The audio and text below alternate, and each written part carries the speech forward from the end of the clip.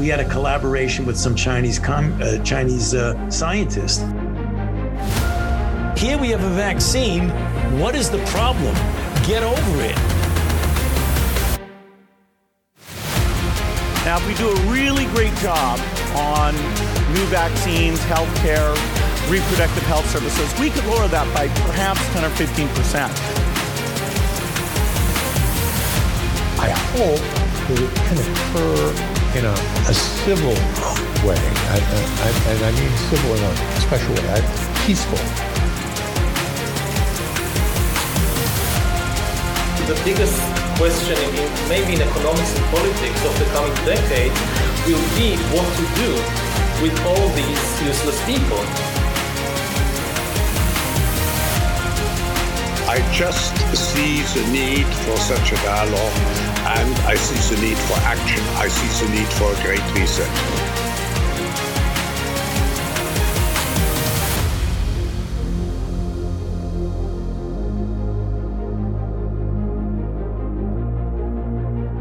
We are 202 weeks into 2 weeks to flatten the curve. Thank you for joining us today. I'm Johnny Anderson alongside Bruce Adams. Bruce, how are you, buddy? I'm healthy and alive, doing well.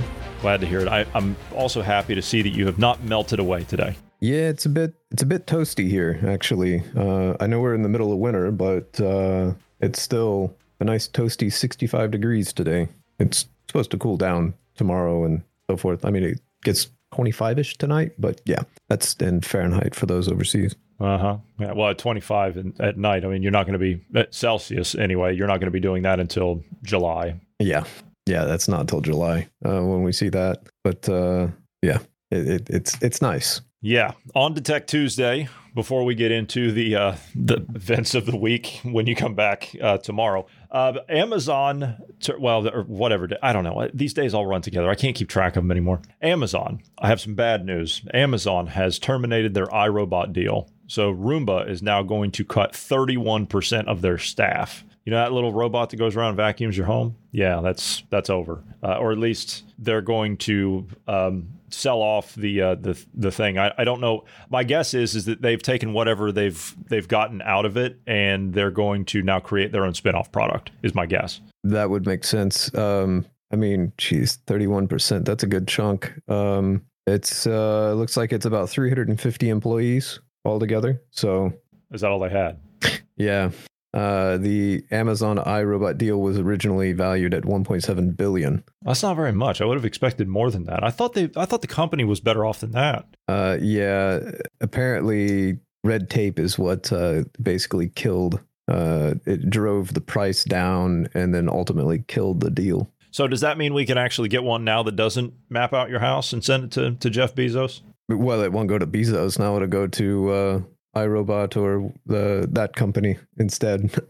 And then they'll sell it to Amazon later or any other third-party data broker. They have said that they are disappointed that Amazon's acquisition of iRobot would not proceed. Could they have named it anything else, other than after the movie? It just doesn't work, because when I think of iRobot, I think of the thing walking around, which we're not far away from that, but not this little thing zipping around your house. iRobot said it would focus on margin improvements, reduce spending on research and development, and pause all work on non-floor care products, including its air purifiers and robotic lawnmowers. I didn't know they had robotic lawnmowers. I've actually seen those here. It's from a different company, but they're around, I think, $4.99, and this thing will come out and it will mow your lawn and then go back. The place I worked before podcasting, they had a large campus, and the groundskeeper actually had one of these automated mowers for the steep embankments. They would use the robot to trim that, and those were pretty cool. It was like this one was a tracked model, so it was on tracks and went along and mowed the embankment itself. Pretty neat. Interesting. Well, unfortunately, this is going to cost Amazon $94 million to back out of this deal. So they had originally agreed to the $1.7 billion, as you were talking about, for the acquisition, but now it's going to cost them almost $100 million to get out of it. So they're still going to have to commit to part of that. That's not all that much, I guess, technically. No, not for them. That's like a parking ticket. Well, I mean, it's a good bonus for the CEO iRobot. Yes, of course. Of course it is. So why not? He's going to get himself a bonus, and he's going to buy something like this, maybe. Right. We talked last Tech Tuesday. Was it last Tech Tuesday we talked about the Space Top, the laptop that has the thing? You know, I think so. The inch wide or whatever it was. Yeah, the thing that projects it. Yeah, up there. Mm-hmm. Well, Apple is doing a headset now. Did you know that? They're doing a VR, it's AR. I'm sorry, augmented reality headset. Oh, augmented. I knew they were doing the VR one. VR. I didn't know about that. It's VR, but to me it looks more like AR because it's like, you know, you can see through it kind of thing. You can see the person's eyes. So they have finally announced that they're going to release their Vision Pro headset, and they've given a release date for it. Pre-orders will begin on January 19th. Okay, so that was last week, I suppose. And the shipping date will be February 2nd. That's coming up pretty quick. That is. Now, this will set you back a little bit of money, just a little bit. It will only cost you $3,499 US without tax. That would be 2,749 pounds in the Church of England. That's all. That is all, yes. So the base model of the virtual augmented reality headset comes with 256 gigs of storage and ships with some accessories. This includes a solo kit band and dual loop band. Don't know what that is. A light seal and 2 light seal cushions. Don't know what that is. And Apple Vision, an Apple Vision Pro cover, chargers, power adapters, and a battery. It sounds like that's the things you listed there is the back strap that holds the. Oh, I see. I see. And then the seal is the thing that goes, the gasket that goes around the edge. Oh, I got it. Okay, so like I don't see. Like, look at this. Have you seen this? Look at this. Why would you wear that? That's hideous. That's absolutely. That's hideous. That's actually pretty. That's compact compared sized. to the others. Yeah, that's compact compared to the others, but goodness. That's just, no, I'm sorry. So it will.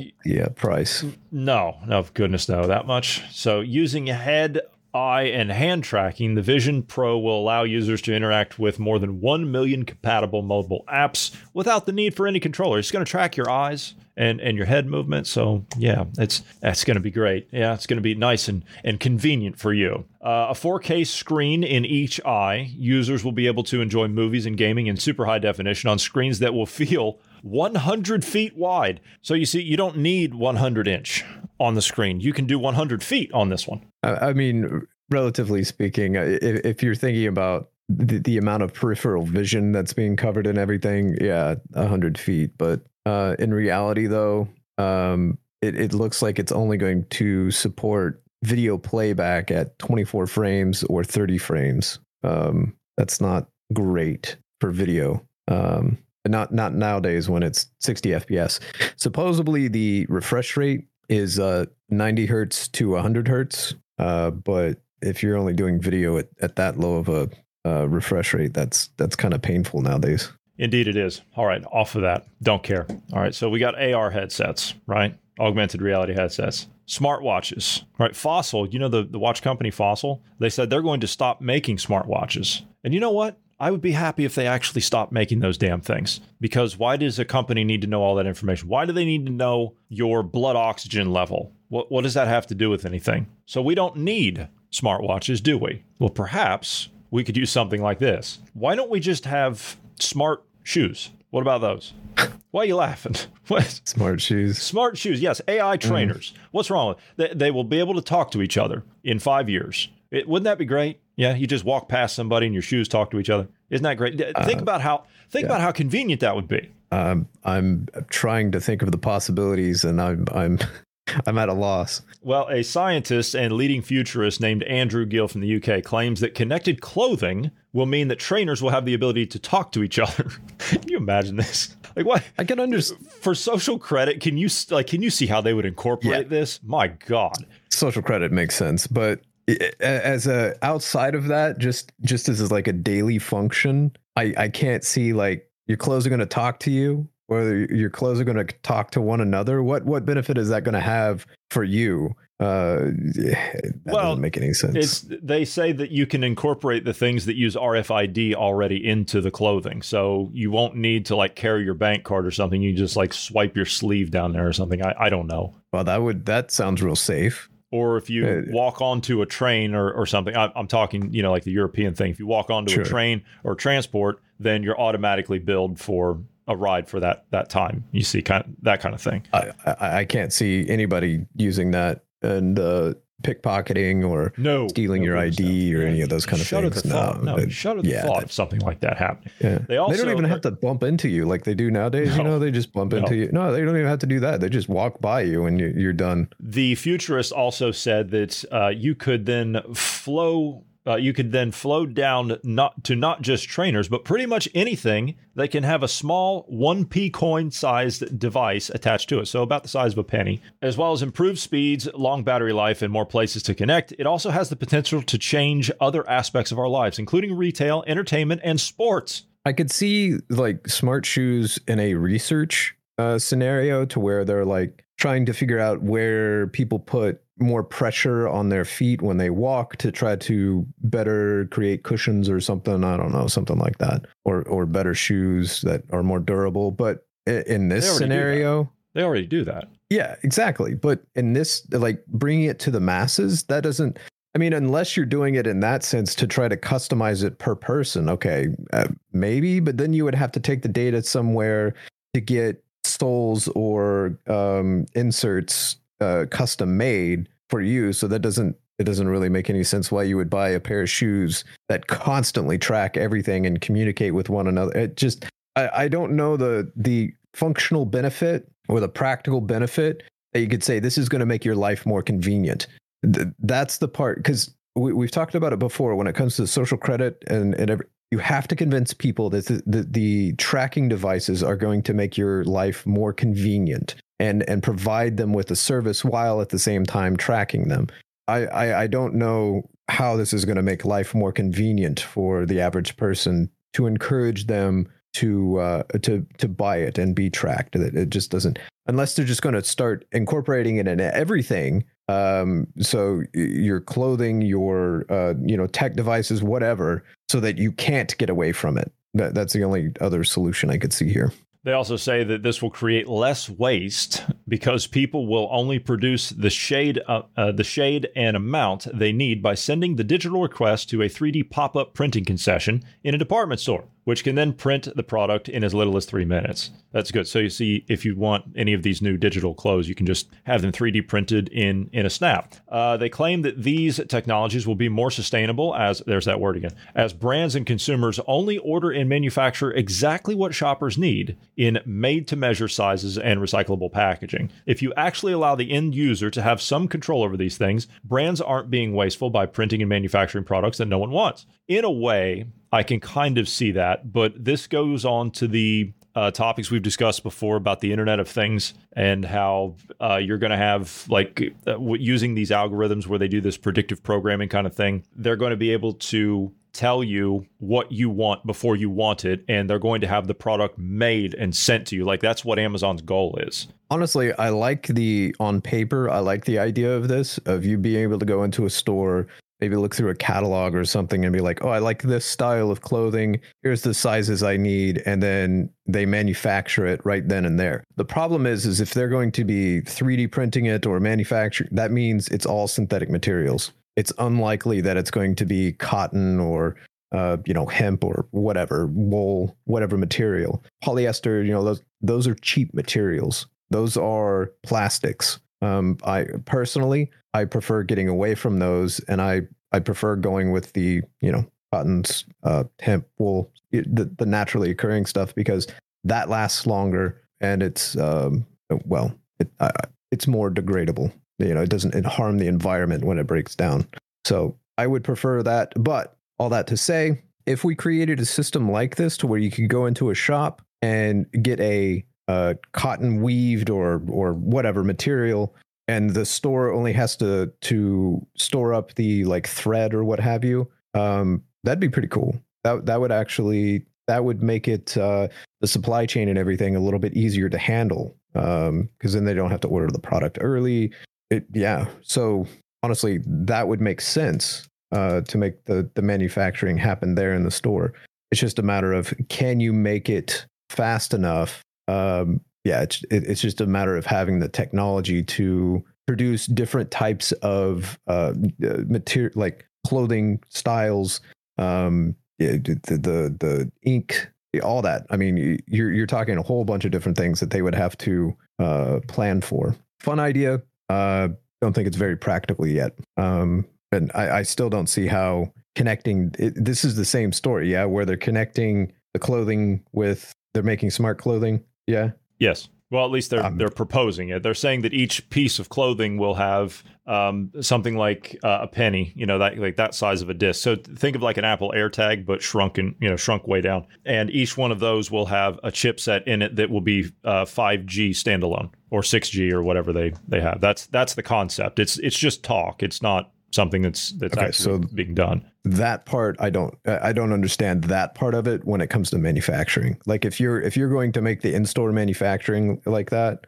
there's no reason to have a 5G chip in the clothing. That doesn't make any sense to me. Well, it's convenient, Bruce. You see, that's the point. It's convenient. It's to allow you to get more information for yourself. You see, it's to give you better feedback about what you're doing. So you can walk on the street, pull out your smartphone and be like, hey, I like that person's clothing. I'm going to take and copy that clothing and go have it printed. Yeah. See, there you go. That's it. Yeah, that's the best thing. All right, moving right on because we're getting down on time here. We've talked about super yachts before. Do you remember we've talked about yachts on here before, right? And how crazy these things are. So Jeff Bezos has got one of the biggest yachts, and Roman Abramovich, the Russian oligarch, he's got one.